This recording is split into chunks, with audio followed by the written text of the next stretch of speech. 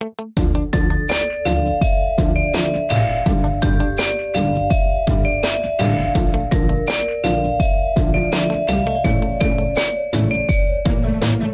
everybody. Welcome back to Crime Weekly. I'm Stephanie Harlow. And I'm Derek Levasseur. So today we're diving into the second and final part of the Crystal Rogers case. But first, Derek says we have to talk about some other things. I definitely think we do. Yeah. Especially the second thing, which Yes. you guys, if you watch Crime Weekly News, if you haven't, go check it out. It's on audio and video. You probably already know what we're about to say, but this is for the people who don't watch Crime Weekly News or listen to it. So first thing, criminal coffee. A lot of you have been expressing the cost of the coffee to ship it to you is expensive. We agree. Mm-hmm. We agree. That's USPS. We make $0, 0 cents off the shipping. So that's what USPS has us to. So The amount of shipping makes 0 cents. Yeah. Oh my God. It's one of those nights, guys. So what we're trying to do is a lot of you have been DMing us saying, hey, listen, I'm local. Can I just come by and pick it up? We can't do that. It's just not practical. So what we're going to offer is this new pilot program where if you live within a 15-mile radius of Criminal Coffee, which is located in Providence, Rhode Island, it'll automatically detect that when you go to checkout. So if you're in Rhode Island or Southern Mass, it'll automatically detect that, and it'll allow you to select local delivery. It's going to be $3 no matter what you order. You can order 1 bag of coffee, which is still cheaper than USPS, or you can order 50 bags of coffee. Doesn't matter. Flat rate, it's $3. So you can save a lot of money if you're local to this, and you can just order it. We'll deliver it within the week right to your doorstep.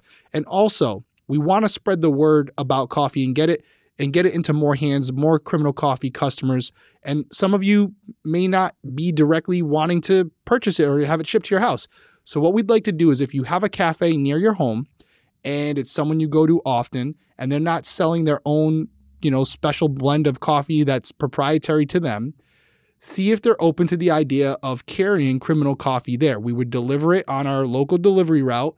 We'd have a little, shelf set up in there. We'd have all the blends, and you could go right in there. You could pick up the coffee with no shipping, and anybody in your community could pick it up as well. So you could really help us expand our reach locally first, and then if this pilot program goes really well, maybe we'll expand it regionally. We'll see how it goes. And if you are someone who reaches out to a cafe and something does come from it, Stephanie and I will come up with a nice little gift to say thank you if you're one of those people. We don't know what it is yet, but we'll figure it out. So that was the business side of things. But speaking of Criminal Coffee and what the whole purpose of this is, we do have an announcement with it. Big news coming up.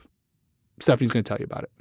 So remember that when you purchase something from Criminal Coffee, as far as coffee goes, K-Cups or bags of coffee, a portion of the proceeds goes towards fighting crime. And our current fighting crime case was the case of Preble Penny, which was a body that was found unidentified. We really didn't know who this person was, how they had died. 50-year-old case. And this is out of Preble County, Ohio. So because I think a great amount of the fact that we donated money forensically to kind of get to the bottom of who this person was, they have solved it. At least they figured out who this person was, which I think is awesome because it's very cool to think that all of us together are doing something that's having an impact in the real world and having an impact on real people. Like this person probably has a family out there. Maybe those people have been wondering what happened to them, where they were. Maybe this person was the victim of a violent crime and now this case can be solved. But either way, they have their identity back and they're going to do a press conference in Preble County on November 17th. Derek and I were invited to be there, but because of the holidays, it's just so busy. We both have a lot going on. We could not make it. But if they stream it, we will get on a live so we can all watch together and discuss it and just, take a moment to be, happy and grateful that something we all were a part of has come to fruition. It's an amazing, beautiful thing.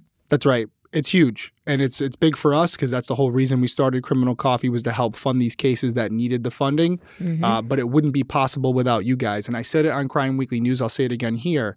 You may have purchased 1 bag of coffee or K-Cups 6 months ago, a year ago, whenever we started.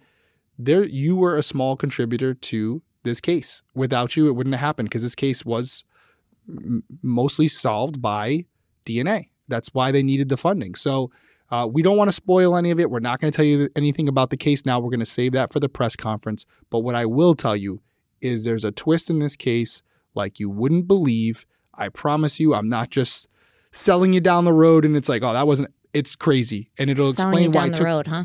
Yeah, and it's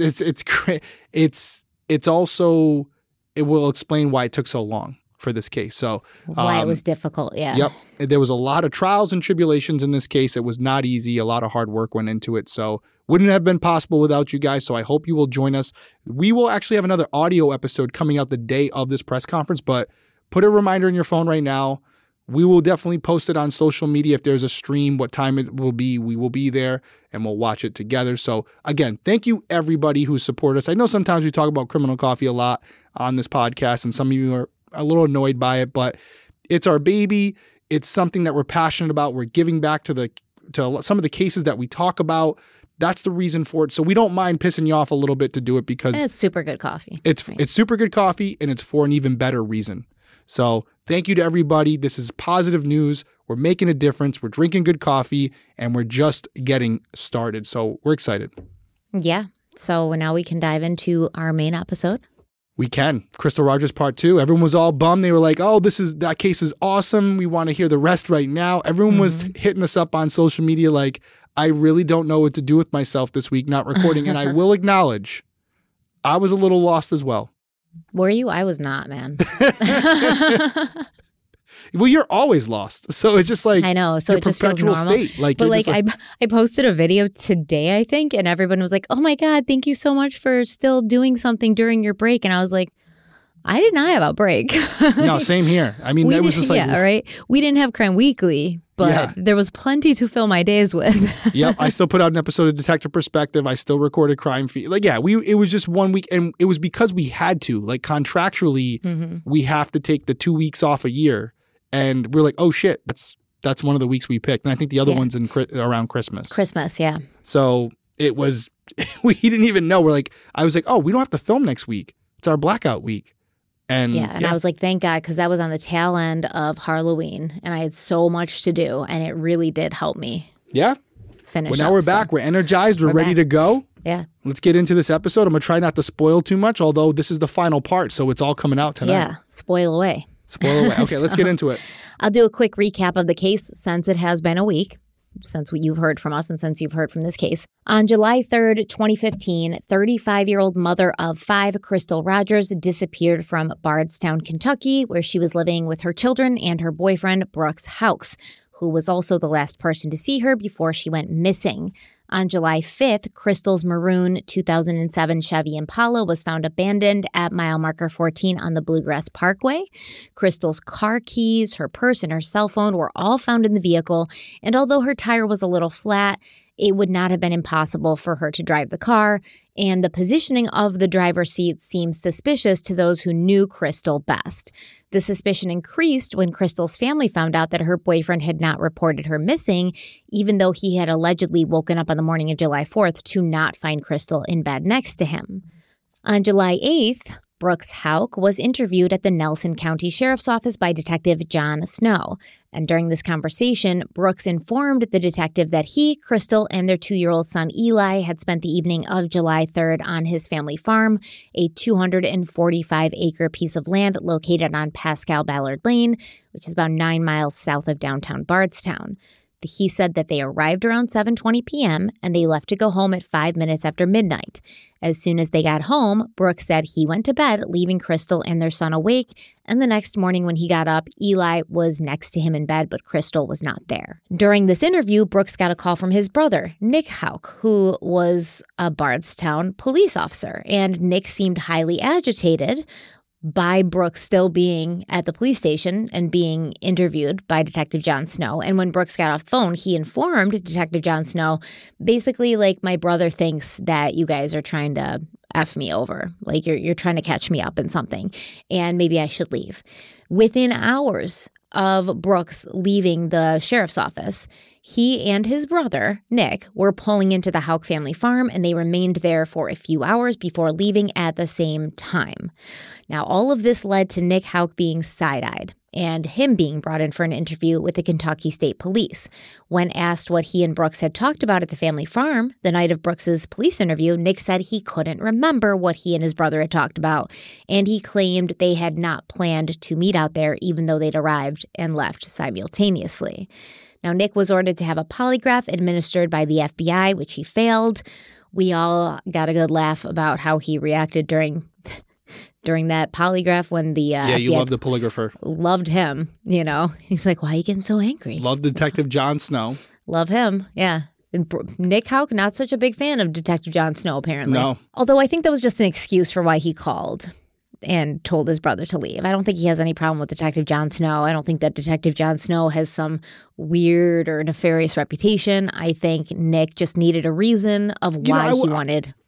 I will say that it's interesting you bring that part up, because when he said that, and me being someone who's worked on the inside, they didn't really push back on it. He was like, you guys know. So I will say this, not that it means anything in this case. Like we're going over the facts of this case, and it only builds from here. But I will just acknowledge this. There could be something because of the way these towns are and how they're connected. Maybe Detective Snow had something happen in his past that, again, it might have been a one-off or whatever, but something that multiple agencies knew about involving him. And that's what he was referring to, because I found it interesting, because I would have said, if I'm those detectives, especially knowing it's being recorded, I'm going to look at that statement as something he's trying to set up for future use with a lawyer. And I would have questioned him on it. Well, what do you mean by that? If I didn't already know, I would have said, well, what do you wait, hold on a second. We didn't hear the whole thing. They could have done that. We don't know. It wasn't clipped right there, though. They just let him keep talking. So you're right. We didn't hear the whole thing, but I will say, just looking at that video, I would have stopped him right there and not let him just drop that grenade and run. I would have said, whoa, stop for a second. What are you referring to? What do we know about Jon Snow that, you know what he's done? The only reason I could think they wouldn't is if they did know what he was talking about. And that's just a guess on my part. I'm not trying to discredit this guy, this detective. I don't know him. But I didn't mention it last episode because we were dissecting so much. But I'm glad you brought it up tonight, because I know we're joking about the name Jon Snow and all this stuff. I know you're not really that invested into him other than his name. I mean, I kind of am, but that's weird. That's a different story. Because he was very invested in this case, right? So he's always on the scene up until 2019. That's when a new detective took over. Detective Jon Snow was like boots on the ground with he's the lead guy. Research. Yeah. But I think he also felt almost like once he had sat down in front of Brooks Houck and heard this dude and the allegedly the garbage that he was spewing, I think Detective Jon Snow knew. He was like, I'm sitting in front of somebody that definitely had something to do with this. Oh, the math wasn't mathin'. Yeah. The math wasn't mathin'. So, I don't want to make it like this big drawn out thing, but I'm glad you brought it up, because that was something I had in my notes. Like, whoa, that was interesting that he threw that out there, and he said it as almost if like, you guys know. You know what I mean? Like, he didn't say like, I heard some stuff from my people that made me concerned about him. He just said, you guys, I don't know the exact words, but he made it seem like everyone was aware of it, which I found interesting. And I'll acknowledge this as the cop on the show. Not all cops are good cops. Sometimes they do bad things. Sometimes they're good cops that do bad things because they think they're doing it for the right reason. And whatever way you slice it, we do have to have this checks and balances, because we want to make sure that when these cases go to court, they're heard the way they should be heard, and there's no sidetrack there because of something the police officer or the detective did during the investigation that derails the prosecution's case, which we've seen before. So it's just an interesting little side note. I don't know if there's anything to it. I will tell you, if there is something to it, you got to bet your whatever money you have on you that Brooks's attorney will be bringing that up. If there's something, I couldn't really find anything. Apparently, Brooks had said something like Detective Jon Snow had lied under oath or something. But like, if he had a Giglio on him, not good. But honestly, we got to consider the source, man. Like, is Nick Houck somebody that we're going to listen to when we're talking about like moral fiber and the values of being a police officer? Oh no, I'm not. Yeah, I'm not taking their word for it. I'm just saying, when we're talking about this case going forward, trial, we may be covering it again. And this is something that all of you have to make a note of. What was this? Was this just a red herring? Or is there something to this? Because I can promise you, defense attorneys will be looking at Jon Snow's jacket. He'll be looking at, because if the case is that strong, they're going to have to go after the source, right? They're going to have to go after the investigators, the forensic people. They're going to have to go after the experts on the case, because they only have to convince one jury member, right? So this may be something, it may be nothing, but I think it's important for us to bring up, because it already felt like Nick was already setting it up where he's like, the guy at the captain of this ship is not a good guy. That's what I felt like. Yeah, I don't think there's anything to it, honestly. I can't find anything. And it might be internal. You might not find out about it. And that's what I'm saying. It could be something internally that was done from an IA or something like that wasn't criminal in nature. I'll be interested to see if there's anything to it. And if we don't hear about it at trial, that gives you your answer. That means whatever he's talking about, there was nothing, because I'm assuming he's going to have a high-powered attorney. They've got money. So he's going to have someone who's going to turn over some stones. You might have your boy Jose Baez there. Just saying. I think Jose Baez, I don't think he's working actively anymore. He's on a case right now. What case is it? It's that case out of Jacksonville with the husband that was killed by the ex-wife or whatever, Brigadon or something. I don't know if I'm saying it right, but he's definitely he's in the news right now for this. And I guess it's another tough case for him. But yeah, he's still actively working. Not that I think he's going to work this case. Well, we'll keep an eye on that case then. Shayna Gardner and her current husband, 34-year-old Mario Fernandez, they're both facing charges of first-degree murder. Gardner was arrested in August. Oh, damn. Look at him. Look at him. Yep, he's out there. He's representing a guilty person again. Yikes, allegedly. Allegedly. Jesus, allegedly. Trying to get those murderers off. Allegedly. Really doing a lot of good for the world, Whatever. I hate him. Anyways, all of this stuff, Nick Houck calling his brother during the police interview, Nick being involved, being at the family farm the night of the police interview, being sketchy during his interview with the Kentucky State Police, having memory loss. He didn't know what he was there for. He couldn't remember talking to him. He didn't know this. He didn't know that.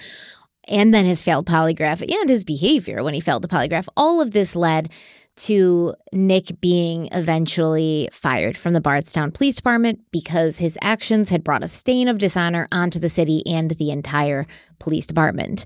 Now, this was all revealed to the public the following October, at which time Sheriff Ed Mattingly also announced for the first time that he and his department did not believe that Crystal Rogers was still alive, and her boyfriend Brooks Houck was officially a suspect in whatever tragedy had befallen her.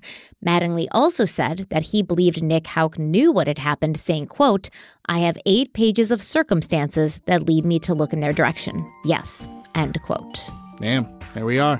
Let's take a quick break. We'll be right back.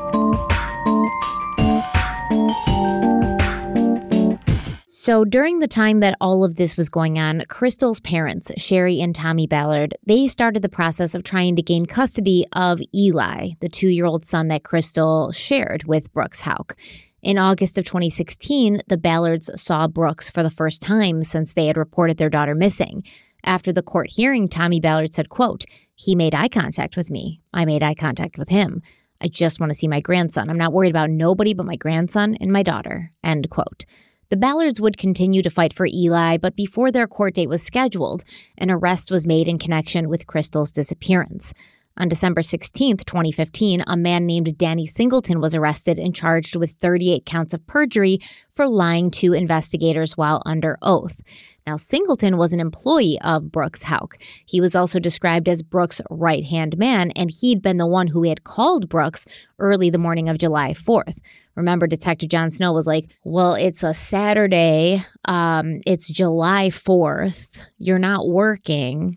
Why is somebody calling you like before 7 a.m.? Why would somebody who worked for you call you before 7 a.m.? And Brooks was like, his normal narrative, like, well, I'm so busy and so important, and my apartment smells of rich mahogany, and I have many leather-bound books, and, just people call me all the time, and don't there's always bring something Ron to do. Burgundy into this. Do not do that, first and foremost. But you can continue now, but don't slander Ron Burgundy.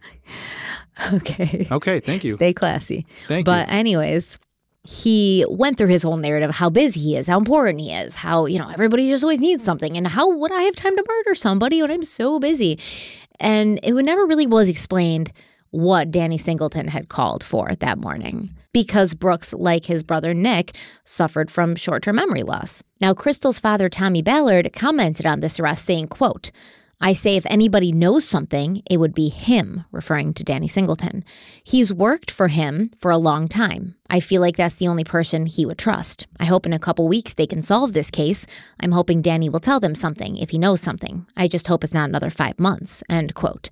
When asked if he would be in support of Danny Singleton being offered a plea deal in exchange for information that might bring Crystal home, Tommy Ballard said he would be in support of doing whatever it took, stating that Danny had been Brooks's employee, but he'd also been Crystal's friend. Quote, "Crystal went and picked him up when Brooks wouldn't go get him after work and took him home and took him places. You'd think he'd have a heart for Crystal," end quote. You'd think, right? Now, according to court paperwork, on or about September 16th, Singleton had made 38 materially false statements while under oath in front of the grand jury. The indictment stated that a woman named Sandra Pointer would testify that Danny had been with her when he claimed to have been in Louisiana at the time of Crystal's disappearance. Also, a man named Michael Price would testify that he'd seen Danny at his house in Bardstown on July 3rd, 2015. So, once again, this is a grand jury. What happens in these grand jury arenas, we don't know unless they get released. We don't know. It's supposed to be secret, which is also going to play a part in this case.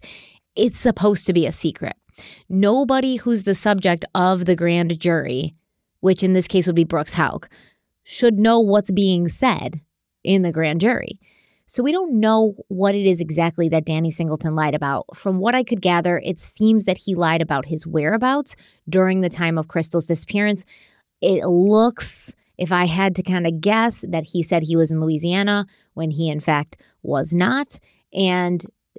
But 38, he made 38 materially false statements while under oath in front of the grand jury. That's a lot. That's a lot, right? Yeah, it's a problem. So I'm sure there's a lot more that he lied about that we just don't know about yet, that it's going to come out during the trial in 2024, if it gets there. I mean, I kind of was trying to think, like, if I'm Brooks Houck, I'm probably going to try to see if I can take a plea deal. But knowing this dude, because he is innocent until proven guilty, knowing him, he's going to take it all the way. Because like you said, he's got money. He thinks he can hire a lawyer who's going to do enough antics and make enough appeals and delay enough where it's going to be worth his while to see if he can, especially without a body, right? Like, to see if he can, take his chances with a jury.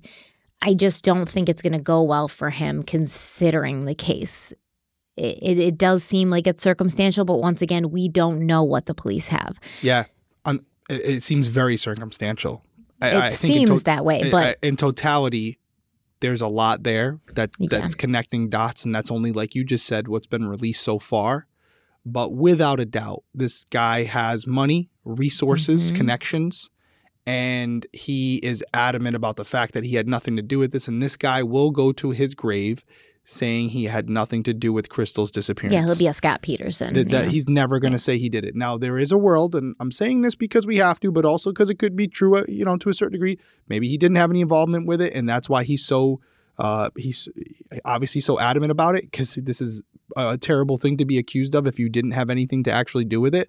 But yeah, you said it last episode. I mean, he has, like, I don't know what it was, like 90 something properties. Like you said, a 245 acre piece of farmland.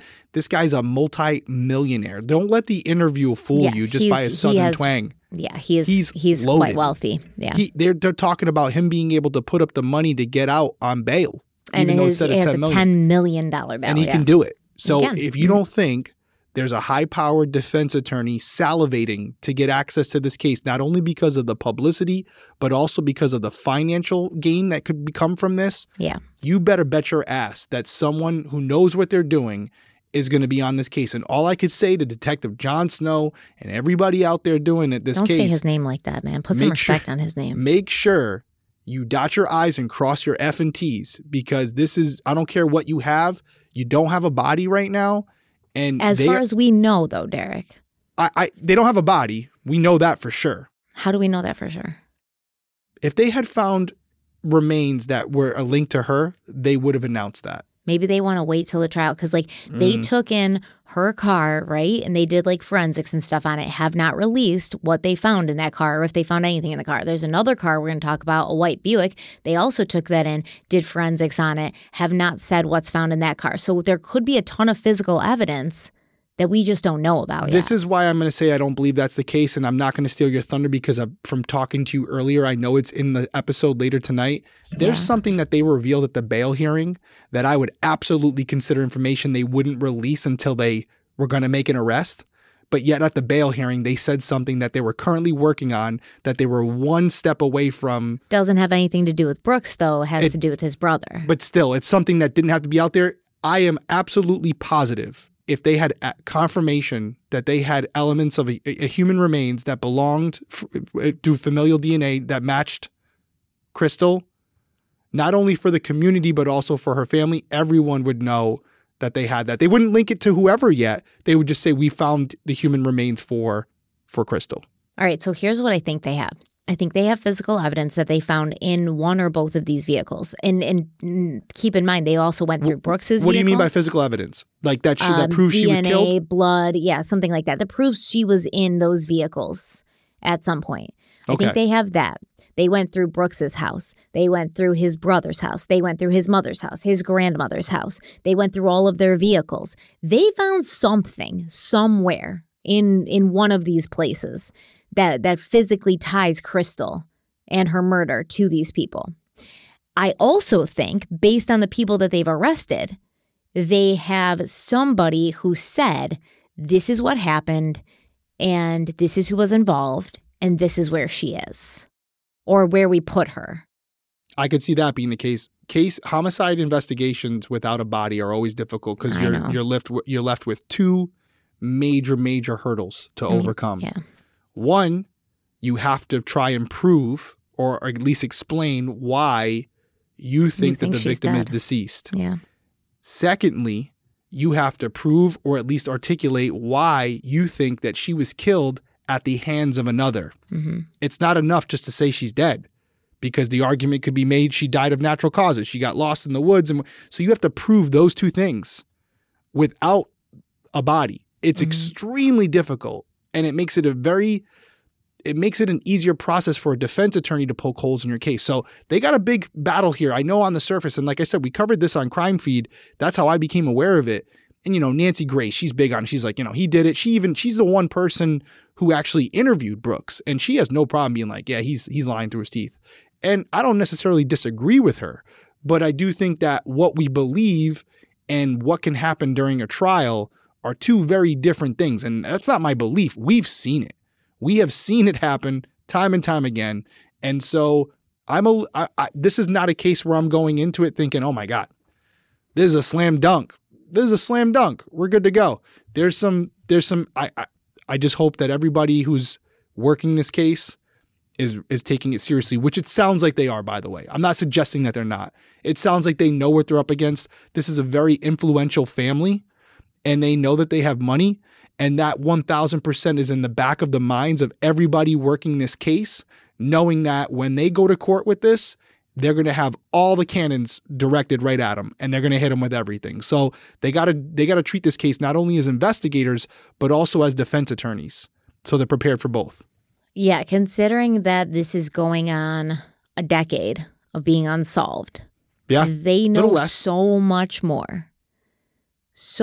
more than they have released, because it's actually crazy to see. Like, they'll announce an arrest, but then they won't say anything about it. And you kind of have to piece things together through different articles and stuff. Whereas you don't usually see people or law enforcement keeping things that close to the chest. So that's why I think they have a ton, and I cannot wait.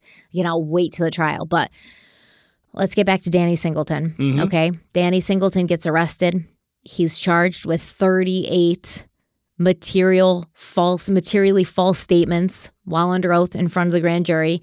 He would be indicted on all 38 charges, but he pleaded guilty to 38 lesser charges of false swearing, and he was sentenced to 360 days in jail. It was another phone call the Ballards didn't want to get. this time from the Nelson County Commonwealth's attorney. He told me that that's a year in jail. So I said, okay, so that's a year. So does that mean he has time served? And he said, pretty much. According to the Commonwealth's attorney, Danny Singleton, the man indicted on 38 counts of perjury in connection to Crystal Rogers' disappearance, pled guilty to 38 lesser charges of false swearing. His sentence, 360 days. Disappointed. But, you know, we've been disappointed so many times that you get to where you don't know what to think anymore because you just don't know. You don't know who to trust. You don't know what to do. After almost 8 months in jail, Singleton will spend the remainder of his sentence on probation. If he gets out, what do we have now?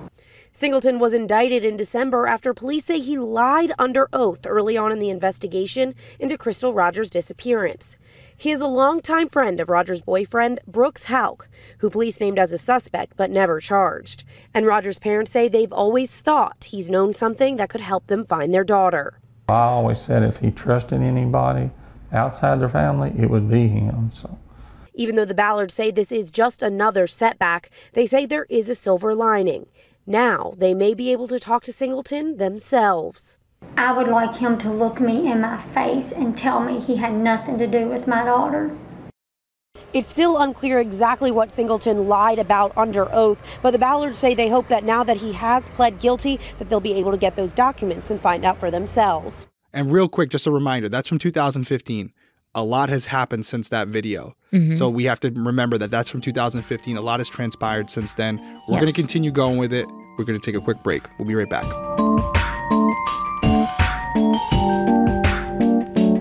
Okay, so in January of 2016, Tommy and Sherry Ballard filed a motion to stop Brooks Houck from leaving Kentucky with Eli, who he still had custody of despite being named as a suspect in Eli's mother's disappearance. In the motion, the attorney for the Ballards stated that Brooks being a suspect, his brother being fired from the Bardstown Police Department, and his employee being indicted on perjury charges might have made Brooks want to leave the state. And they'd found out that Brooks had also been attempting to sell many of his real estate holdings for below market value. So basically, like, he's just trying to take what he can get for these things. Building up the cash. And get some cash and maybe get the hell out of Dodge, right? That's what they were worried about.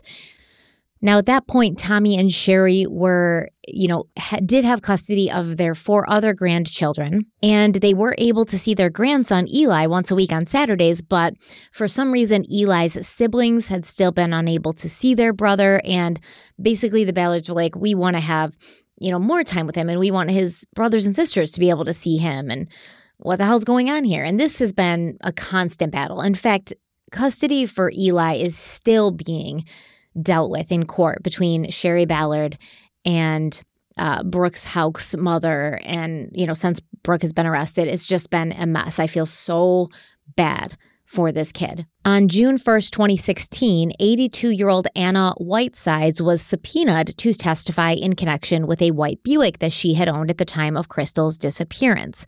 So Anna is Brooks' grandmother. While the police were conducting their investigation, Crystal's father, Tommy, had been doing his own investigation.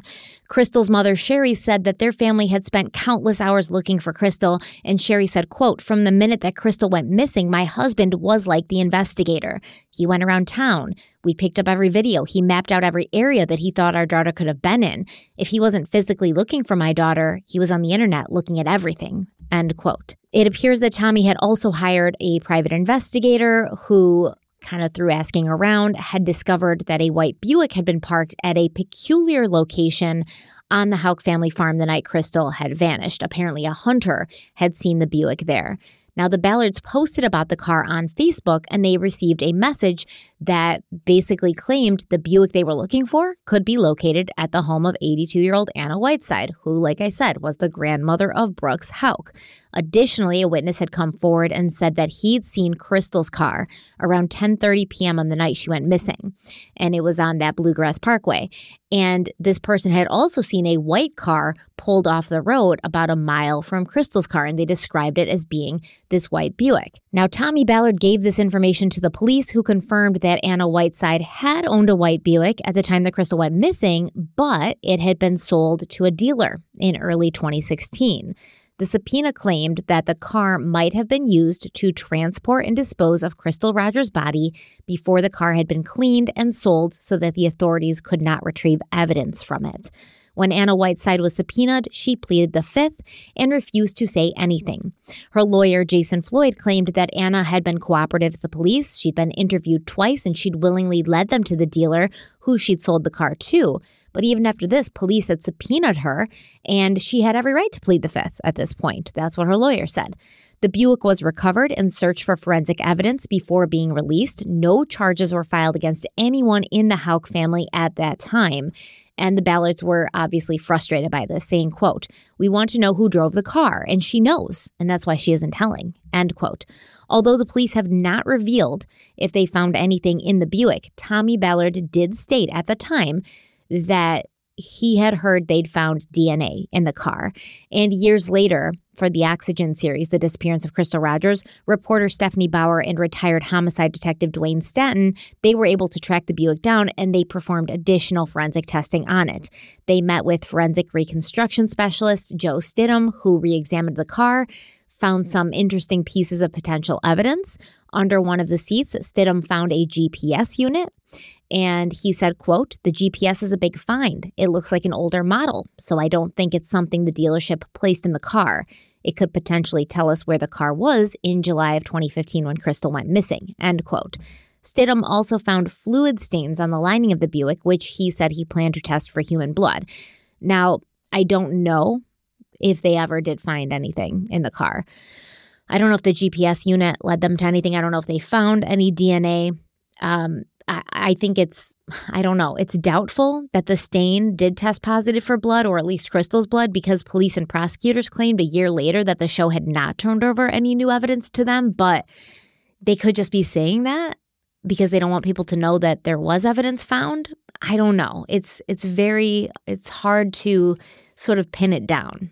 Well, the whole thing's troubling. Well, on the surface, obviously does not look good. Yeah. For the family and for the Houck family. For the Houck family, obviously the vehicle, it makes a lot of sense that if Brooks was involved in Crystal's death or disappearance or both, he would have needed another vehicle or someone else to be with him to transport him or to pick up whoever drove Crystal's vehicle to that location, right, and dumped it there. It would have been a two-person job. So it could be a situation where Brooks calls up his grandmother, Anna, and says, "Hey, Graham, I need the vehicle, your Buick for a little bit. I'm going to be transporting some stuff. Can I borrow it?" And that could be why she's claiming the fifth, because she doesn't want to admit that Brooks had the vehicle that day. Or it could be a situation where he said, "Hey, Graham, I'm stuck on the side of the road. Can you come pick me up?" And he might not have told her everything, but just said, "Hey, I'm stuck over here in Crystal's car. Can you come grab me real quick?" "Yeah, no problem, grandson. I'll come get you." She picks him up, and she's not an idiot, so and she's realizing now, yeah, this is bad. Yeah. And I'm just better off not saying anything. Like, I didn't know what happened. I didn't know what he was using it for. I didn't know what he wanted me to pick him up. But if I say that he had me come pick him up from Crystal's car, he's done. So I'm pleading the fifth because I'm not going to go there. Now, that's speculation on my part. I'm not saying that's what happened. They could have, him and Nick, this is just speculation on my part, him and Nick could have taken her car. Yeah, grandma. You know, she's like in her 80s. Yeah. She's asleep. They go in her house, grab her keys. She's asleep. They don't even tell her. But then after, when they find out Tommy Ballard's on to the white Buick because they see that it's being posted about on Facebook, they have to go to her now and they have to say, "Yo, listen, Grandma, we got to get rid of this car." So we took the car that night. We didn't do anything with it, but it's going to look bad. It's going to look bad, Grandma. And you know we're sweet little innocent choir boys. We would never do that, but it's going to look bad. So it would be best if you just don't say anything at all. Yeah. Yeah. And now as far as the car itself, let's unpack that real quick, right? So the car itself, obviously you want to have the car that's great, But chain of custody becomes a huge issue with this, right? The car was sold to a dealership. You got tons of people in and out of it. It's been cleaned. Yeah. Can it be proven that Crystal had been in that vehicle even one time before her disappearance, where she was in that car willingly because it was, again, her grandmother as well, technically. Now, well, they weren't married, but were they married? Crystal and Brooks? Yeah. No. They weren't married. They just had one son together, Eli. Yeah. So they weren't technically married, but they were living together. So now Anna's part of her family as well. Maybe Crystal had been in that vehicle before, so that could explain some of the DNA. As far as the Oxygen series with them doing the testing and the GPS unit after the fact, let's just say for the sake of this conversation, it's all legit. The problem again becomes, and I've dealt with this as a detective on TV, right? The chain of custody is not the same. The question becomes... Do you think that would matter with the GPS unit, though? Because we can't really meddle with that. If I was the defense attorney, I would say, how do I know you didn't take a GPS unit off another vehicle that was, and reprogrammed it and stuck it on that car before you started filming? Now, I don't think that happened. I know some of the guys you're talking about from the Oxygen series. Yeah. I know they didn't do that. But that's not what's important. Yo, what if there was something on the GPS unit and it led them to where Crystal's body was, but because it's like fruit of the poisonous tree or something? Well, right? It would have to be, no, that wouldn't, but if that were the case, it wouldn't fall into that, because let's say they got it from a TV show that did a search of the vehicle, they turn it over, because everything would have to be turned over to law enforcement, right? Yeah. If it's lawfully obtained, where they didn't steal that car out of a junkyard, they got the car, they did a search on it, these are trained investigators, they say, hey, can we get an investigator over here? We just found something. Comes over here, the detective takes possession of that GPS unit, runs it. That's not fruit of a poisonous tree. That's honestly legally, lawfully obtained. But you said it was like what I'm saying is questioning custody issue. What I'm saying is the chain of custody issue and the integrity of the evidence itself, right? So if I'm the defense attorney and there's this raw footage of these investigators on TV, which they are actually investigators, by the way. Yeah. But they're on TV saying, oh, look what I found, a GPS unit that apparently everyone else missed, right? Yeah. I would, as a defense attorney, say, how do we know that? Because you said that car was already searched. So how do we know that you didn't take that GPS unit off another vehicle, program some hack into it where you can change the coordinates, stick it under the fender, turn the cameras on, and pretend like you found this massive smoking gun? And that's what I'm saying. If that GPS unit led to Crystal's body, the defense could argue to have the GPS unit thrown out. Therefore, whatever they found because of that GPS unit could not be introduced into court as evidence. I'm not a lawyer. I love where your head's at. I'm not a lawyer, so but I wouldn't say that would happen, because here's what I think would happen, right? Fruit of a poisonous tree is if they go into someone's house, they illegally, unlawfully take the evidence and it leads to something positive, right? But if that evidence that could be in question, like, is it actual really evidence or was it just something for TV? What are the chances, if it's fake, that the GPS coordinates on the unit are going to actually lead to the victim's body? Well, they could say, oh, they found her body already. They knew where it was. And now they're framing him by putting it in the GPS, those coordinates in the GPS that was in his grandmother's car. So now they're framing him. And they could even they could go further and say that the investigators on the show were involved in this and actually acting as agents of the state. And therefore, even though they weren't employed by the law enforcement agency, they're acting as agents of the state, and therefore the procedure in which they can obtain that vehicle is different, because now they're being recognized as officers. Yeah, there's problems with it, and there could be something connected to it. I would hope that Oxygen turned everything over, especially if it's all on the up and up, and police officers got involved like Jon Snow and said, hey, don't do anything else. We missed it. Thank you.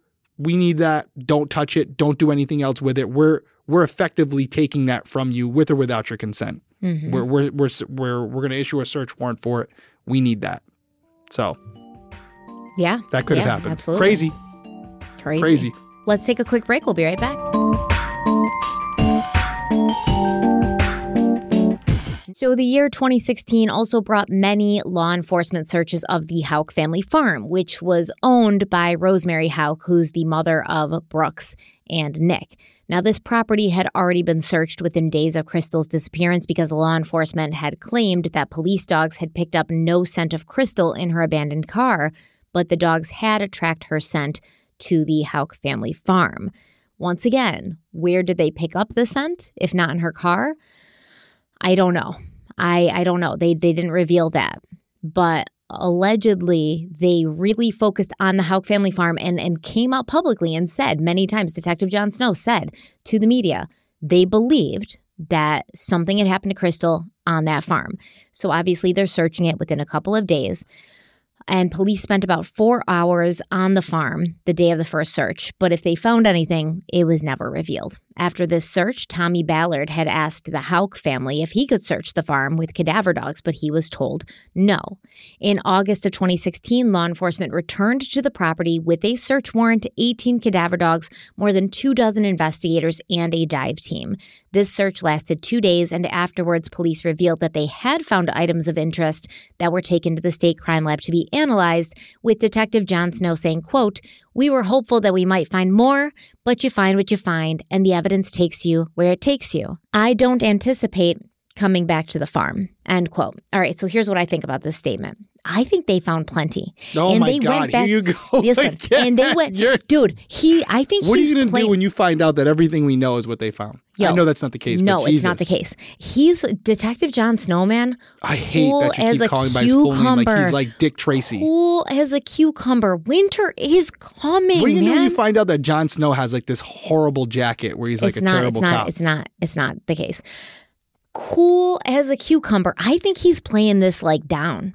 I don't anticipate coming back to this farm. Yo, they were back at that farm 5-6 times. The FBI went back to the farm. They were back to the farm a million times after he said this, right? I wish you talked about me like you talk about Detective Jon Snow. Jesus. I do, just not to your face. Yeah, clearly not, because nobody ever says this. He's really downplaying this to the media because he doesn't want Brooks or Nick or Rosemary or Anna or any of these freaking Houcks to get spooked and take off running, right? He doesn't want them to start hiding evidence. So he's like, oh, we're not going to be back to the farm. I wish we'd found more. I think they found plenty, and we know for a fact that they went back to that farm several times for more searches and continued collecting evidence from the farm. And we'll find that a huge piece of evidence would be found at the Houck family farm when later on. Yeah, and well, let's add one more layer to it. Yes, layer it up. He's going after one of his own. This is a chess match against another police officer. Yes, somebody who smeared his name and reputation. This is there's another police officer involved in this equation who has friends and acquaintances that are probably friends of his. This is a close-knit community. They're neighboring departments. He's probably known of Nick prior to this incident. He's got to be careful of what's being disseminated in his own police department because he doesn't know what friends Nick has on that PD. True that. So this is a really difficult situation. So to your point, he could be keeping a lot close to the vest because he's not only protecting it from the media, but he's also protecting it from his own people. Yeah. There could be a mole. This could be a movie down the road. He's navigating this with grace, I would say. You better hope for your sake this guy is half of what you're portraying him to be. Listen, my gut instinct about people is never wrong. Your cart is hitched to this horse. Dude, I want you to know that. I'll tell you, my gut instinct about people has never been wrong. Sometimes I ignore the red flag. Sometimes I ignore my instinct, but it has never been wrong. I'm not going to say nothing. I know. I said sometimes I ignore it. Okay. To be fair. So this search, apparently, we don't really know exactly what items of interest were collected, but the Ballards claim that at least one piece of farm equipment was seized. And remember, Detective Jon Snow was asking Brooks about that backhoe. He was asking him about it. He was real interested in it. The backhoe that Brooks went back to the farm on July 4th, hanging out at the family farm on July 4th when his girlfriend's gone and he don't know where she is, and he's messing around with the backhoe, okay? So, 2 days after this search, divers went into Melody Lake. So Melody Lake is near the Houck farm. And this lake has been once again the focus of multiple searches. Reportedly, cadaver dogs continue to indicate to a small portion of this lake multiple times. They sent divers in, but allegedly the divers did not look at this small portion of the lake, although that doesn't make sense. So that could just be false reporting, because why would you not look at the place that the cadaver dogs continued indicating? The Ballards have tried to get the lake drained multiple times. They aren't able to do that. It's a pretty big lake, so divers have gone in multiple times. They haven't found anything, but that doesn't mean that there's nothing to be found in the lake. It just means they haven't found it, if there is. That's fair. Now, by the fall of 2016, Crystal's father, Tommy Ballard, was telling people he knew that he was onto something that might finally lead to the truth about what had happened to his daughter. Tommy's search for the truth had become his entire life, and he'd meticulously documented everything in a box, including photos, videos, timelines, searches. And in Tommy's box, Stephanie Bauer and Dwayne Stanton found multiple surveillance videos that he'd collected from around town. And that white Buick, the one that was owned by Anna Whiteside, that was seen in many of them, which meant that even before law enforcement had started questioning her and had, put her in front of a jury and tried to get some answers, Tommy Ballard was putting two and two together. He was already hot on the trail. He was. And he was telling people close to him. Nothing like motivation like a father's love for his daughter, right? For you real. Can't top that. And at the beginning of November of 2016, Sherry Ballard told a local radio station that she believed and Tommy believed that he was being followed by someone. And then 2 weeks later, on November 19th, 2016, Tommy Ballard, Crystal Rogers' father, was shot dead during a hunting trip. And this was no trip. This was no hunting accident. For people on video. No, he was on a hunting trip, but it was no hunting accident as law enforcement initially rolled it. You and I went back and forth on this. I saw reports from Sherry that said they hadn't gone hunting yet. You don't agree with that? I mean, there's interviews with Sherry and her son Casey, who was there. I think from what Sherry was saying is they were going on a hunting trip, but they weren't actively out hunting yet. Why were they on the land where they were hunting then? Yeah, it's a big plot of land, but they weren't like actually hunting at that point yet. They were getting ready to go. Regardless, they went out with the intention to hunt. That is correct, and that's what Sherry said. But everyone's like, oh, they were out in the woods and they were already actively hunting and he was killed. No, that's not what happened. It looks like they were not in the woods. They were in an open sort of area. But here's the thing. Okay, so let me break it down. That morning, Tommy, his son, Casey, who's Crystal's brother, Casey's son, Brendan, and Crystal's 12-year-old son, Trip, they left to go hunting early in the morning when it was still dark. They were planning to hunt on the Ballard family land, which is actually adjacent to the Bluegrass Parkway where Crystal's car was found. The four had split up. Casey and his son, Brendan, went off together, and then Tommy took Crystal's son, Trip, out. Later, Trip would report that they were, in this kind of like open area. There's like woods on the outskirts, and then there's this open area. There, he and his grandfather are there, and he heard a loud gunshot just before 8 a.m., and then his grandfather fell to the ground. The bullet had entered Tommy Ballard's chest and exited through his back. One bullet.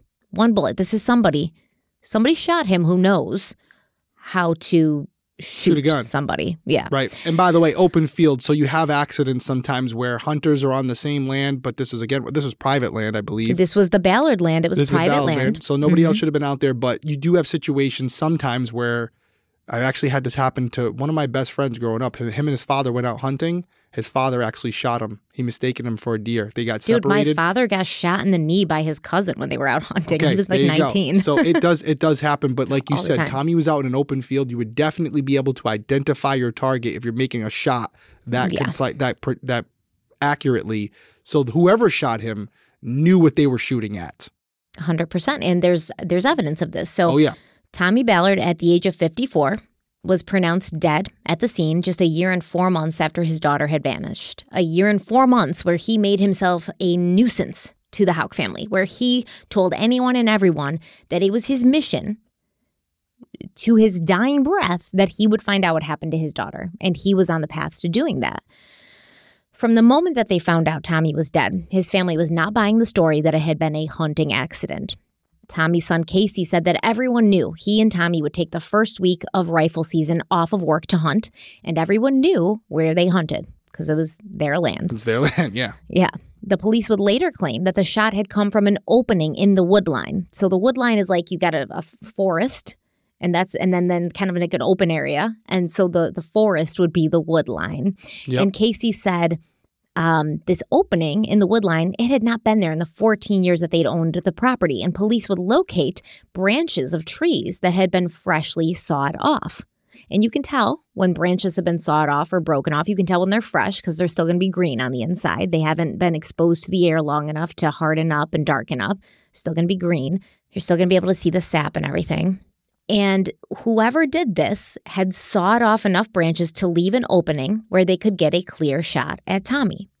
And just this year, new information has been revealed by prosecutors suggesting a very possible connection between Tommy Ballard's death/murder and Brooke Houck's brother, Nick, former police officer who suffers from short-term memory loss. They're waiting on tests to come back on the firearm they believe was used to murder Tommy Ballard in 2016. And he revealed the gun came from Brooke Houck's brother.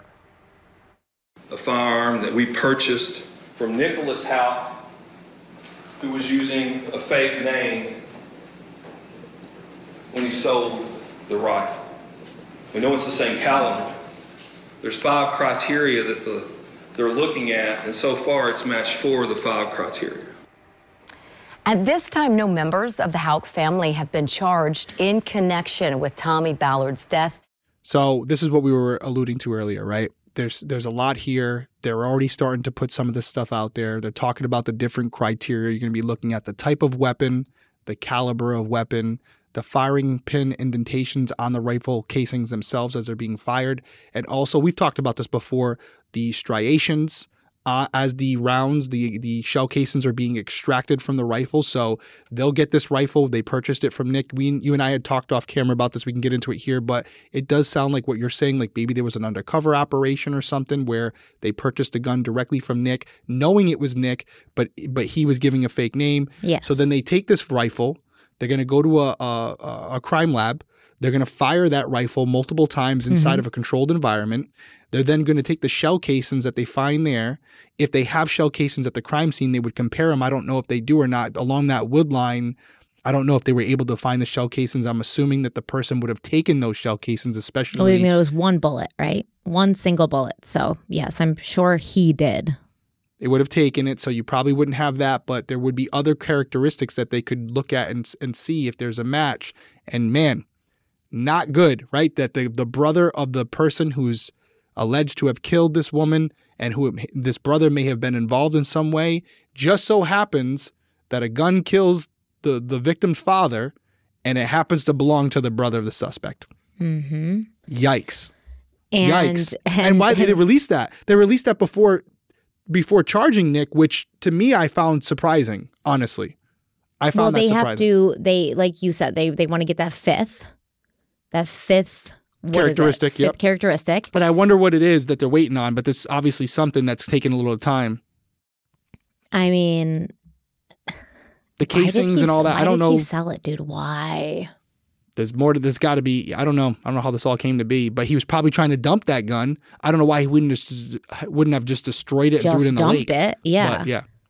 So, and because he's not smart. Okay, like I'm sorry, Nick. Okay, I know you're probably listening, but you're not smart. I know you think you are because you were a cop, but you weren't a good cop. You're not smart because you said a bunch of stupid things during your interview with the Kentucky State Police. You lost your cool at that very calm, condescending polygraph examiner.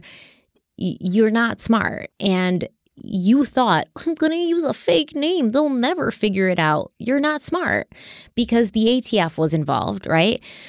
The ATF has said it's been assisting with the case since Crystal went missing in 2015, and it was using special agents and technical assistance from its ATF National Lab along with the Crime Gun Intelligence Center in Louisville. So listen, they are on this. I think they probably already know.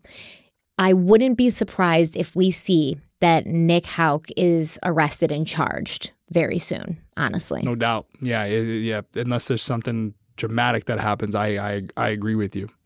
And they said that they purchased it from him, right? Yeah, so, you said that right. Yeah, and you were like, "Oh, is that what happened?" And I thought it was a pawn shop or something. No, it looks like Nick thought he's going to use an alias and sell it, but he didn't know that he was selling it to a member of law enforcement. Which, once again, they have so much more going on. Thing. It could have been a confidential informant thing as well. It might not have been direct. They have so much going on that we don't know about. It could have been someone who came to him and said, listen, Nick's trying to sell me a gun, and they could have gotten involved and what we would do is provide the money for that purchase or whatever. So we're technically buying it, even though this confidential witness isn't an actual law enforcement agent. No, it's crazy. This case, we said it from the start when I started telling you about it. This case is actually going to end up being a movie one day. I really do think so. So many layers to it, and there's still more to go. You know, Nick is shaking right now, man. Yeah. I'm sorry, I don't mean to laugh, but it gives me so much pleasure to know that, because I truly believe, and this is just my opinion, how would I know? I truly believe that Brooks Houck and Nick and others were involved with Crystal's murder and or disposal of her body. I believe when Nick Houck sat down in front of those law enforcement agents, he knew exactly what happened to Crystal, who has 5 kids who no longer have a mother. And that dick sat there and acted like a smug piece of shit, like he had it all under control and he knew exactly what he was doing. You're stupid. You're stupid. You sold law enforcement the gun that you used to kill her father with, you dumbass. Shaking. Yeah. I hope you're shaking. I hope you're having ulcers and you're like so stressed out that your doctor keeps giving you Xanax, but it's not enough. It's not enough. All right, now we can go to our last break. All right. Well, let's try that again. Let's go to our last break and we're going to wrap this episode up. All right. We'll be right back.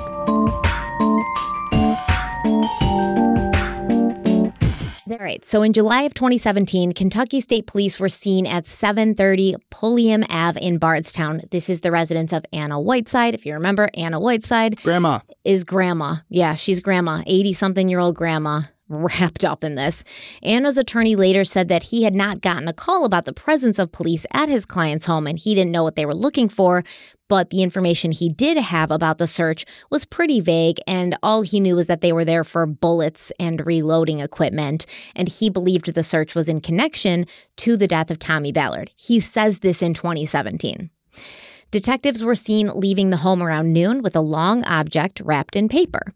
Also in July, a woman named Crystal Maupin was arrested after surveillance footage showed her getting out of her car and taking signs that were placed there by Crystal Rogers' family to raise awareness about her disappearance. And then this Crystal Maupin girl was like ripping them up and throwing them out and getting rid of them. Now, who's Crystal Maupin? Well, she happens to be the current girlfriend of Brooks Houck. Which is funny because you dated another girl named Crystal, and this Crystal girl was like, yeah, this is safe for me.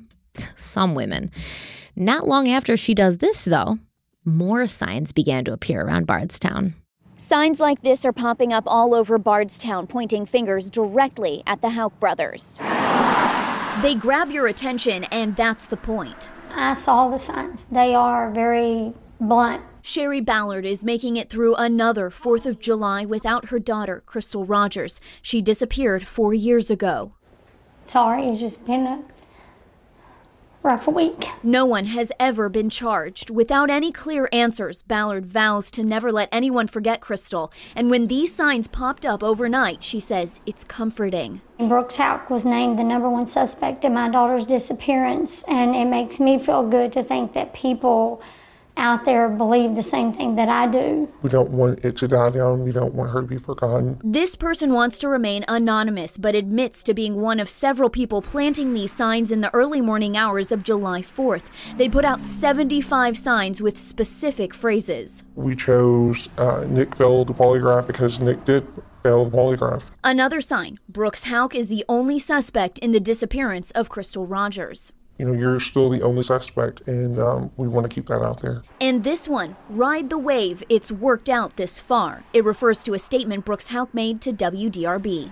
I have been advised, to ride the wave and keep on keeping on, and that's what I've done, and it's worked out great this far. We still think that he's very cold and disrespectful to the family, uncaring. He never really seemed to be at all bothered by her missing, and that's the mother of his son. At the bottom of the sign, we're praying for sharks. Another clear, pointed message. The overall goal is we still don't have answers. We still don't have justice.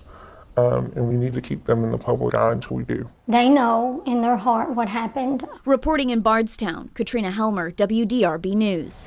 Ride the wave. We're praying for sharks. Yeah, he's not media trained, that's for sure.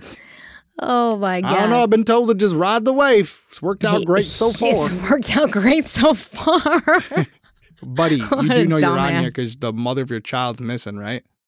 Worked out great so far. We're praying for sharks. By 2018, Sherry Ballard had successfully gained grandparents' rights, so she was able to see her grandson Eli every other weekend. But in November, the court ruled that Eli's relationship with his father was more important than his relationship with his grandmother, because Brooks had testified that after Eli's visits with Sherry, a now 6-year-old Eli would return home sullen and uncooperative. And the Kentucky Court of Appeals ruled that Sherry could no longer see Eli since it was clear that there was significant hostility existing between the Houcks and the Ballards, and this could pose a risk of emotional harm to Eli. I see where they're coming from on this. Yeah. However, I get it. Of course there's hostility, right? Yeah. Yep. Of course. Yeah. It's justified, but I can see how that could be difficult for the kid in this situation to have to experience that. The whole situation is difficult for He's poor 6 years Eli. old. In 2020, the FBI took over as the lead agency investigating Crystal's case, and in August, they released new information about an area of interest in her disappearance.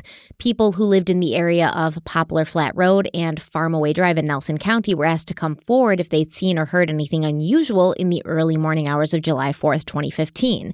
There was a special interest in surveillance footage that anybody might have, and after this request went out, obviously, people sent in their surveillance footage, and the FBI released photos of 2 vehicles that they said were related to the investigation. One was a white SUV and a red SUV driving near the My Old Kentucky Home campground. A second photo, which had been taken at 3:45 a.m. on July 4th, showed an unidentified vehicle on Balltown Road, which is close to the intersection of Pascal Ballard Road, which, if you remember, that's where the Houck family farm is located.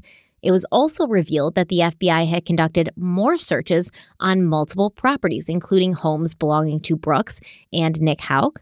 Of course, the Houck family farm. They went back to Anna Whiteside's house. They were really up the Houck's asses, basically. On the morning of August 7th, more than 150 state and federal law enforcement officers began executing 9 federal search warrants and announcing that they would be conducting over 50 interviews. These homes and properties have been searched numerous times, but what do you think makes today and the massive searches different? Well, today, as we have been hearing from our reporters in the field, the FBI is now the lead investigator in this case. 150 state and federal law enforcement officials are now on scene investigating this. 50 interviews today. That's a lot of questioning of people in Bardstown surrounding this case, and 9 federal search warrants. We have seen these properties searched in the past, but this is the most extensive we have seen. Now, in 2016, in August of 2016, about a year after Crystal disappeared, we did see another extensive search. This was also on the Houck family farm. That's about 300 acres.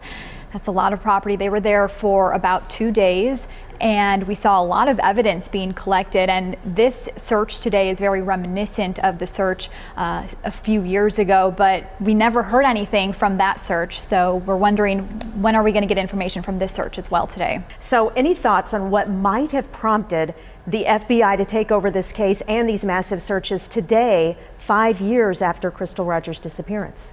Well, my understanding from talking to the lead detective at the time from Nelson County, he was saying that they had executed over 70 search warrants over the past few years. And I'm wondering if all of these searches are now puzzle pieces coming together, and maybe the FBI has a lot more resources than the Nelson County Sheriff's Office. The Nelson County Sheriff's Office also posting on Facebook this afternoon saying the FBI has much more resources than they do, so they are happy. They are willing to release everything over to the FBI, and they are very proud of the work they say that they've done so far that can help move this forward now that the FBI has taken over as the lead investigating agency. In August of 2021, federal agents were seen in the Woodlawn Springs subdivision, where Brooks Houck owned several properties. Actually, this was where he was building 3 houses at the time of Crystal's disappearance in 2015. Google Earth images from 2014 show the homes under construction, but the driveway of one or two of these homes were not yet finished. Now, these houses were owned by Houck Rentals, LLC, which is owned by Brooks Houcks, who lived just 2 miles away from that subdivision.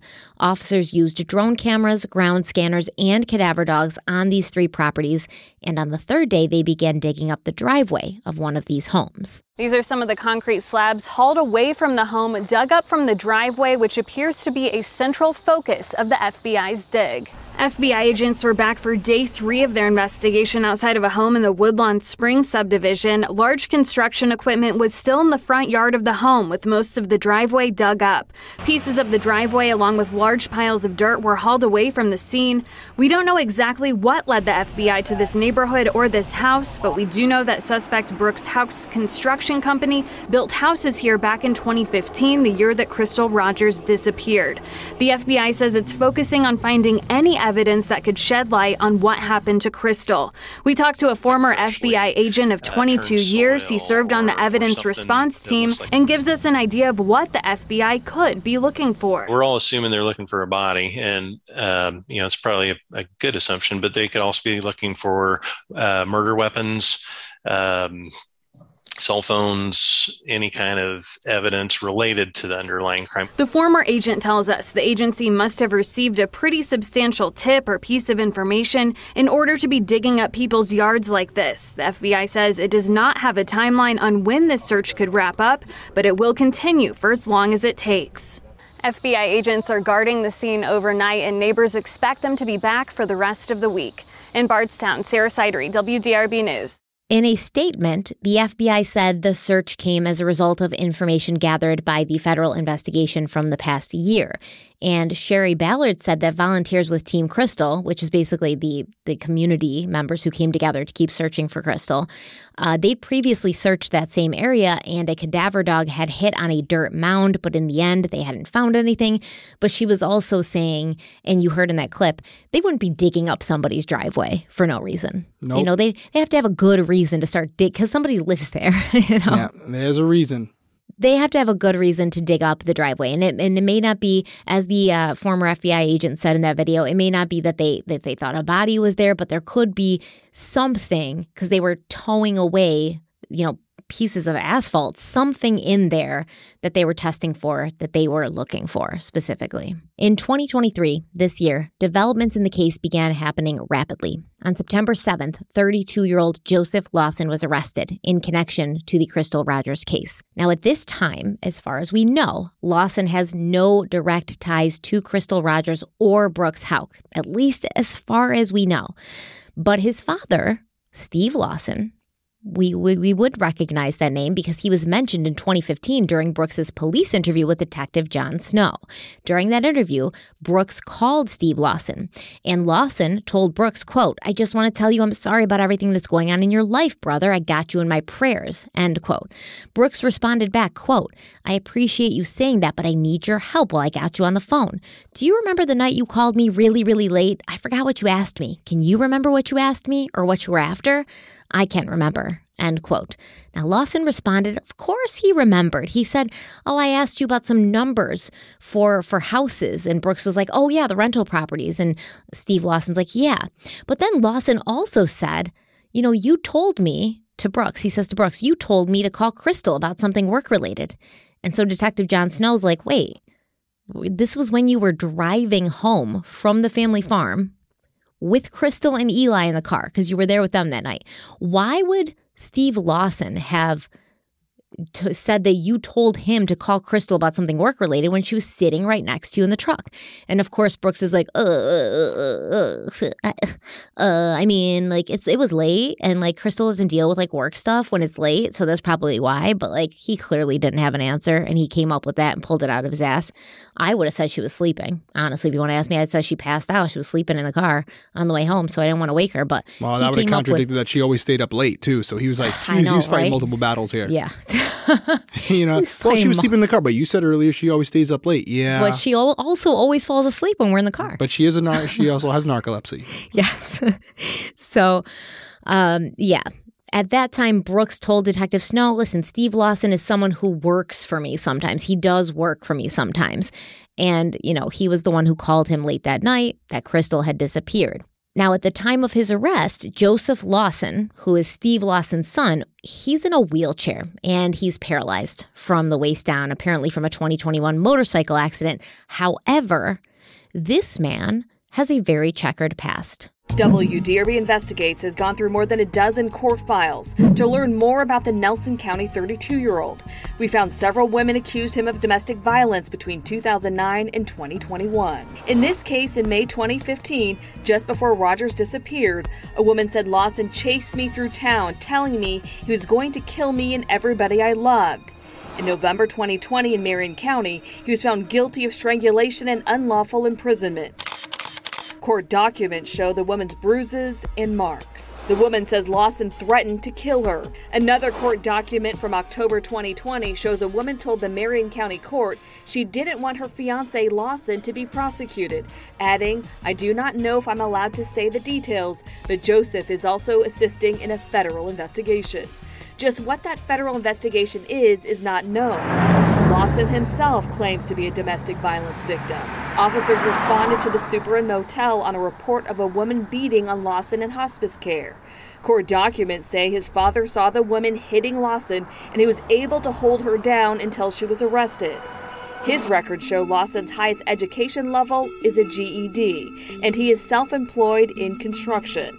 This sheriff's office report says his full name is listed as Joseph Joey Stephen Lee Allen Lawson, and records show he's moved around a lot. There's definitely a period where he was homeless. Wearing orange, Lawson had a court hearing in Washington County, Kentucky via Zoom last week from a hospital bed. He is wheelchair bound. Obviously, we all know Mr. Lawson's got circumstances in Nelson County. While his criminal mischief charge in Washington County has nothing to do with the Crystal Rogers case, his Nelson County charge was brought up too. I'm just curious as to when he got picked up on the charge out of Nelson County, because obviously whenever he was arrested, I need to know. I've got actually kind of a limited amount of information that's being given to me by Grayson County Jail, so I don't really have a time frame for which I think he may be free of those medical concerns, but all that being said, it's prevented me from actually visiting him. Lawson was in a motorcycle crash years ago, and it's believed his injuries are related to that. What are some of your frustrations with the case and how it's going? It's still early to say that I'm frustrated. There has been, some unusual delays that, for example, I would have already seen my client by now. His attorney, Kevin Coleman, is representing him in Washington County and now in Nelson County for charges of conspiracy to commit murder and tampering with physical evidence in the Rogers case. For his actual charges, what does that tell you about the case? He was not charged with murder. I'll decline to comment on that just because I don't want to speculate about it's pretty obvious, I think, as far as what's implied by that, and I'll let everybody else, make their own inferences. All right, so we're going to come back and discuss Joseph Lawson. Oh, yeah, how this all ties in together for sure. Yeah, when we sum everything up. A Nelson County grand jury returned a true bill on charges against Joseph Lawson, conspiracy to commit murder and tampering with physical evidence. According to the indictment, both charges stem from an incident on the 4th of July weekend in 2015 when Crystal went missing. He's been accused of destroying, mutilating, concealing, or removing physical evidence and aiding in the commission of planning a crime that intentionally caused the death of another person. So they have some real evidence here that Crystal's dead. I think that they must. Yeah. Lawson was scheduled for a pretrial hearing that was supposed to happen in October of 2023, but for some reason, the judge pushed the date of this pretrial hearing to 2024, January 2024. It's unclear why the hearing was moved, but it looks like both the defense and the prosecution agreed with this. So I think that Joseph Lawson told the police something about Brooks Houck, right? Because he's arrested before Brooks. He's arrested before Brooks. Shortly after Brooks was arrested. And then on September 27th, Brooks is also arrested, and he's charged with murder and tampering with physical evidence in the case of Crystal Rogers. So we've got Joseph Lawson, who, as far as we know, doesn't have direct ties to Brooks, but his father did some work for Brooks and called Brooks the night, like right around midnight, that Right Crystal around- disappeared, and then allegedly covered for him when Brooks called him in the presence of Detective John Snow. Hey, do you remember what I called you about? Oh, yeah, actually I do. So it's all starting to fall into place here. And think about it. So we can kind of weigh in it here where with Joseph Lawson as an investigator, if Brooks is your main guy, if Brooks is the one that killed Crystal, right, for the sake of this conversation allegedly, he's going to go to his he's going to go to his grave saying he didn't do it because he's got nothing to gain by admitting to it. He's the last line of defense, right? But as an investigator, especially when you have multiple people who are involved, multiple people who are connected to this crime, that's a win because not everyone's going to have an equal part. So you want to try to identify the person, I think I've said this phrase before, the person with the least involvement but the most to lose, or the weak link, if you will. And you want to find the person who may have just disposed of a garbage bag, right? Just disposed of a garbage bag. But when you charge them with the same crime, conspiracy to commit murder, which, by the way... Well, Brooks was charged with murder. But when you charge Joseph with conspiracy to commit murder... You're getting... It carries the same sentence. It carries sentence. the same penalty, yeah. You can go to prison for the rest of your life for disposing of a bag in a driveway that was still healing as far as curing, I should say, not healing. Yeah. And you're going to go to prison for the rest of your life for that? So he's the guy you want to attack. He's the guy you want to bring in and break down and let him know, hey, listen, I know you got your father's loyal to him. We're going to charge you with first degree murder here. And you're going to go to prison for basically having nothing to do with this. Is that really how your story is going to end? And obviously that person is going to be more inclined to cooperate. And so as you just laid out, they finally start to connect the dots. They finally start to identify a weak link who had very probably minimal involvement. Maybe he had more. We'll find out. But at least the type of person he is, he could have had a good deal of involvement. And I don't think he did it because his father's loyal to Brooks. I'm sure he was paid. I'm sure he was compensated in some way. On the back end for sure. Not directly, but they can still find out. Did this person who usually didn't even have a home to live in, was transient, he might have been a laborer on a couple job sites too. Couldn't keep a job. He listed his job as being a construction worker, there you go. Right? He's a laborer. But he's a contractor, so he's just contracted out. Did he receive a large sum of money at some point that really didn't add up to any substantial work that he did? And they're going to be able to find that out, and they're going to come to him with paper this. Trail for sure. Yeah, no. So they bring him in. He sings like a canary, right? He starts telling them what he knows, and they're able to connect more dots. And based on now what they have from Joseph's statement, he'll probably get a deal, right? He'll get a deal when this is all said and done for his testimony. And they're going to go after the big fish, which is going to end up being more than likely Brooks, and then also Nick, because depending on how that all ties. But they're brothers, so they're not gonna turn on each other. It's going to be actual evidence, the circumstantial evidence surrounding it, where they might even be in a situation where, who knows, maybe they can't connect Nick directly to Crystal's disappearance and death, but they get him on the murder for Tommy Ballard. It could be something like that, but. I do think they have a mountain of evidence here. And now the fact that there's other people involved, that is music to a detective's ears. Because if there's only one person who knows, and that's the main guy, he's going to be, there's no incentive for him to cooperate. But when you have other people who may have involvement, that's a huge win for law enforcement. And here's the thing.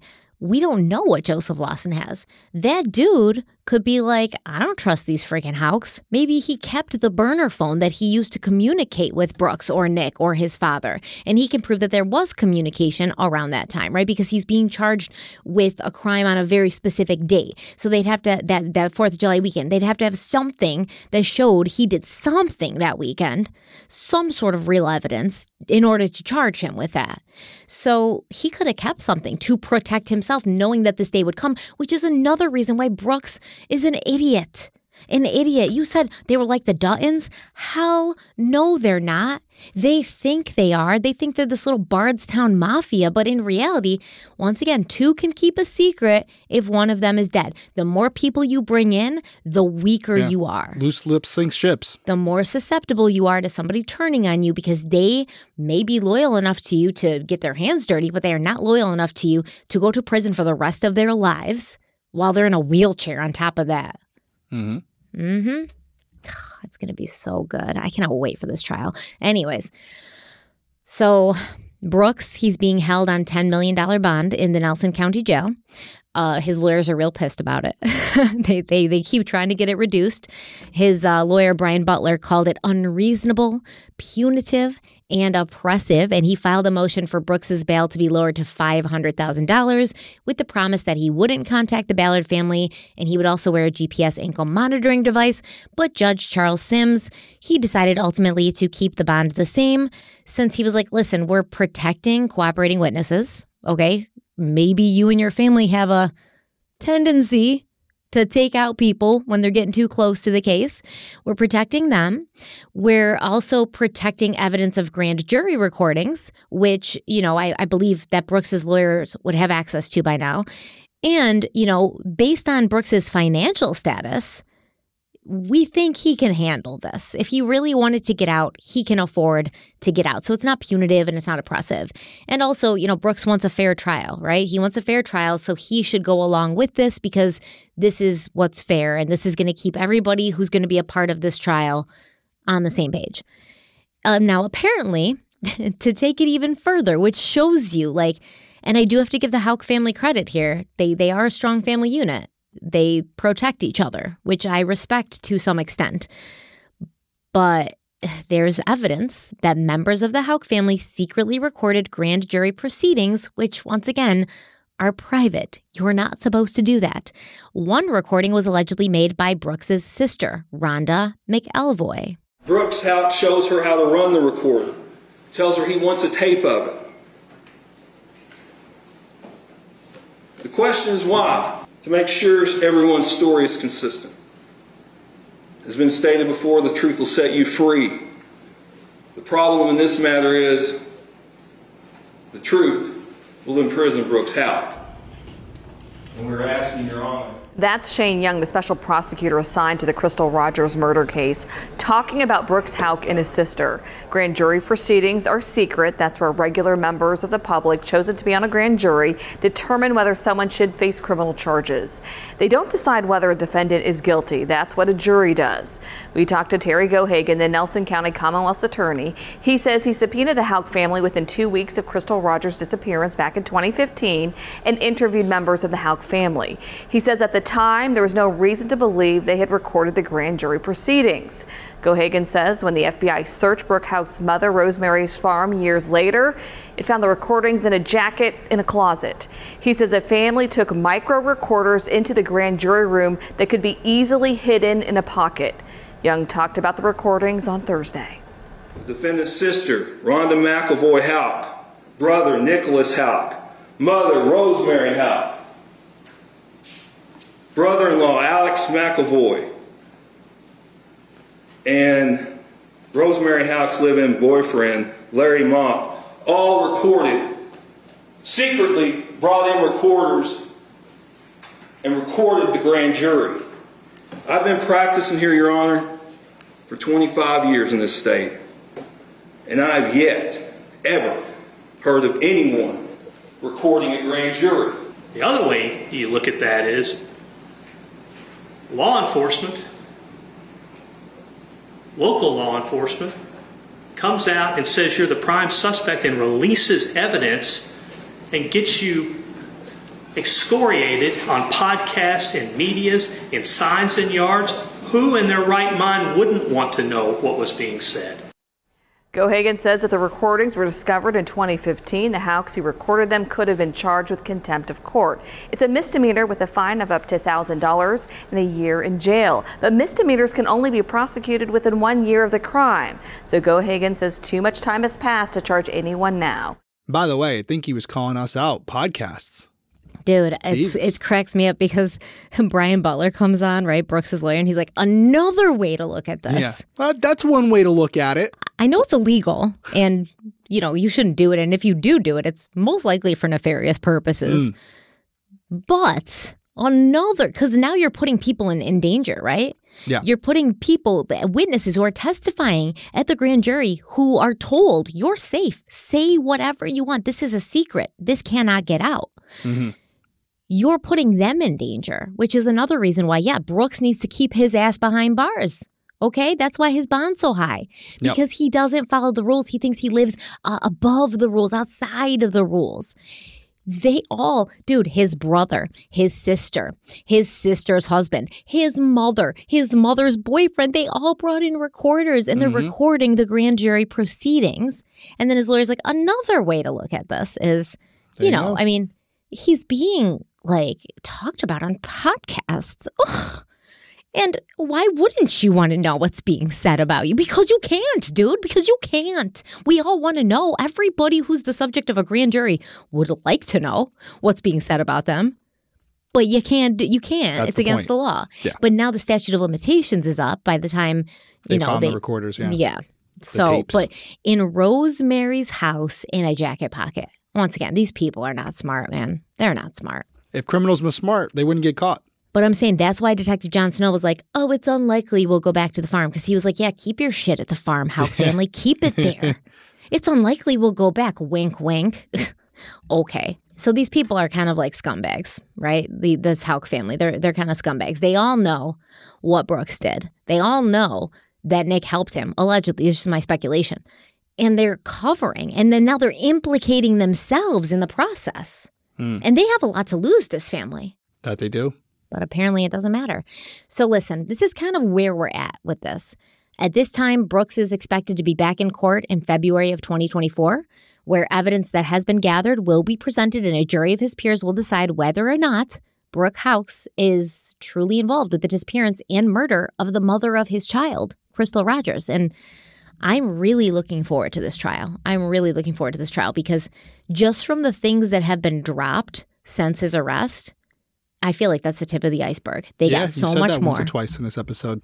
It's the tip of the iceberg. For me, it's to just summarize this because I feel like most people are going to be aware of where we're going with this. Obviously, this is just our opinions. He's innocent until proven guilty in a court of law. But on top of everything else we've covered over these last two cases, as far as what happened before the incident, what happened during the incident, you also have to think about the phrase consciousness of guilt.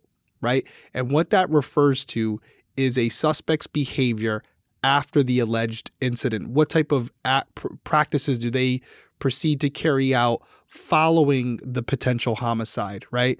And all the things that Brooks and Nick did after this incident, as what the sister did, what the grandmother did, that is a consciousness of guilt. It's an understanding that something has happened and now you're trying to cover your tracks. So that all in totality does not look good for the Houck's family. But I'll also say there's no other suspect because the narrative that was being conveyed by Brooks does not make sense as an investigator. Crystal and Brooks allegedly came home late that evening with Eli. She didn't tell him she was going out. There would be no reason for her to go out early in the morning without telling him. He probably would have known that. We're just to believe that Crystal out of nowhere got up in the middle of the night or didn't go to sleep at all, got in her car, drove down the road and just pulled her car to the side of the road to get into a car with someone else or was trying to fix something and got picked up by someone. And this is how it came to be. And there's been nothing in the forensic evidence, the digital data, to show that Crystal was having communications with another person at that time who could have been picking her up, who could have been a potential suspect. So when they do this case, they will be looking at all the inculpatory evidence that they have against Brooks and anybody else. And they will also be ruling out any potential exculpatory evidence, anything that could say, hey, what about this person? Could they have done it? Could this rule out my client Brooks? Could this rule out my client Nick? They're going to do both. They're going to give you both scenarios so that the defense team is not able to create a level of reasonable doubt within one of the jury members, which could potentially get Brooks or Nick or the combination of them off. So I think it's a pretty solid case. Although circumstantial, I do think it's pretty solid. And that's our opinions, but we'll see how it plays out. And I'll definitely be following along. Yeah, I mean, I'm very excited to see Brooks go to trial, and we will do a follow-up episode when that happens. We'll do a follow-up episode about what's revealed during the trial. We'll basically do a I don't know, delayed part 3 to this. Yeah, we'll cover it because I'm sure it's going to be a lot. No, so that's going to be good. We're going to wrap this one up. We don't even know what case we're covering next. We're going to talk about this. We've thrown out a couple ideas already. We will let you know. So we can't even spoil it because we don't know. But just a kind of reminder, Criminal Coffee, local delivery now available, Rhode Island, Mass. If you have a cafe in the area, let them know about us. Give them the information. Send them to the website. Get their contact information. Email us.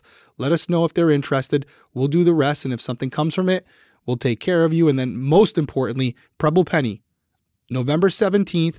When there's a time, if there's a time, we'll let you know. Yes. We will hop on live. We will watch it live with you so we can all experience that together as they announce the information around this case, because each and every one of you who've contributed to Criminal Coffee have now also contributed to this case. So it's going to be great. Looking forward to it. Any final words, Stephanie? No, I'm definitely really happy with how this case is going now, and I'm really looking forward to the Preble Penny announcement, even though I don't know what it's going to say, but I'm looking forward to everybody's reaction. We've been involved with it. It's been trying at times, but it's good. It has been trying. It's been. Stephanie can attest to this. I've been on this one. Now she's been seeing the email chains. And then he calls me and he's like, "Rah." Yeah. I'm like, what's going on here? But anyways, we're there. We're there, and we're just getting started. We got more cases to come. Everyone, stay safe out there. Have a good night. We will see you next week. Bye.